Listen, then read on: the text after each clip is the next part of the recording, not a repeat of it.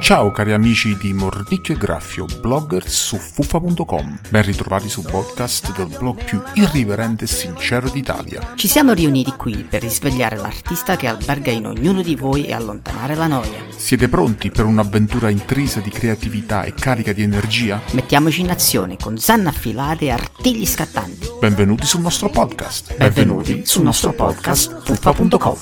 Ciao cari amici di fuffa.com. Siamo qui per graffiare l'artista che c'è in voi e mordicchiare la noia lontano. Siete pronti per un'avventura piena di zanne affilate e artigli scattanti?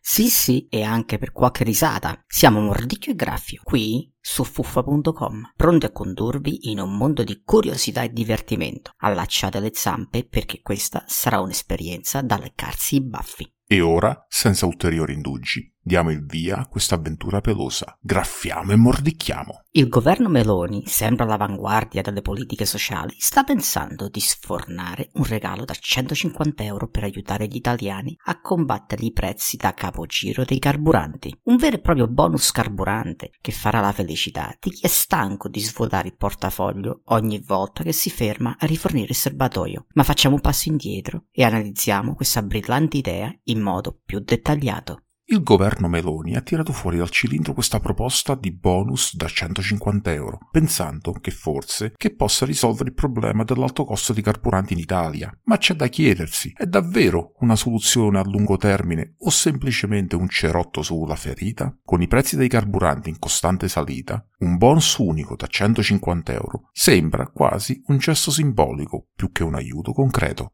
Si dice che il finanziamento di questo bonus verrà dalle entrate aggiuntive dell'IVA generate dagli stessi prezzi dei carburanti. Ma siamo sicuri che il governo non voglia solo prendere una fetta più grande della torta fiscale? In altre parole, sembra che il governo voglia darci con una mano ciò che ci ha tolto con l'altra. Non proprio un'operazione di beneficenza, vero? Chi può godere di questa manna dal cielo? I beneficiari del bonus dovrebbero essere coloro con un reddito annuo inferiore a 25.000 euro.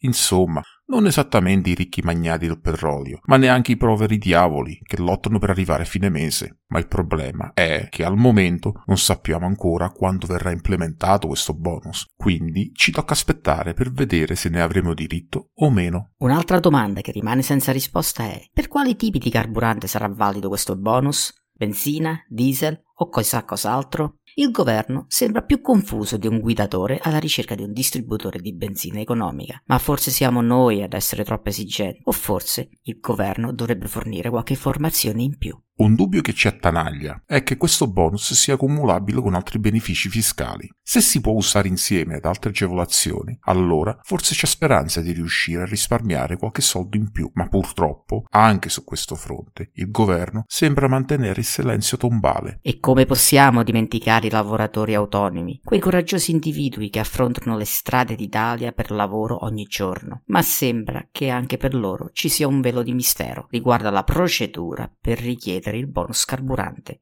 Sarà la stessa dei dipendenti o dovranno attraversare un labirinto burocratico? Insomma, il bonus carburante da 150 euro del governo Meloni è ancora avvolto nel mistero. Se sei un lavoratore a basso reddito in Italia, tieniti informato attraverso i fonti ufficiali e le comunicazioni al governo. Ma nel frattempo, non fare troppe aspettative su questo bonus miracoloso. Nel migliore dei casi potrebbe rappresentare un piccolo aiuto temporaneo per affrontare i prezzi del carburante, ma non risolverà certo il problema di fondo. Resta connesso, informato e soprattutto non smettere di cercare alternative più sostenibili per muoverti in Italia. Chissà, potresti scoprire che la bicicletta è molto più ecologica, economica e salutare.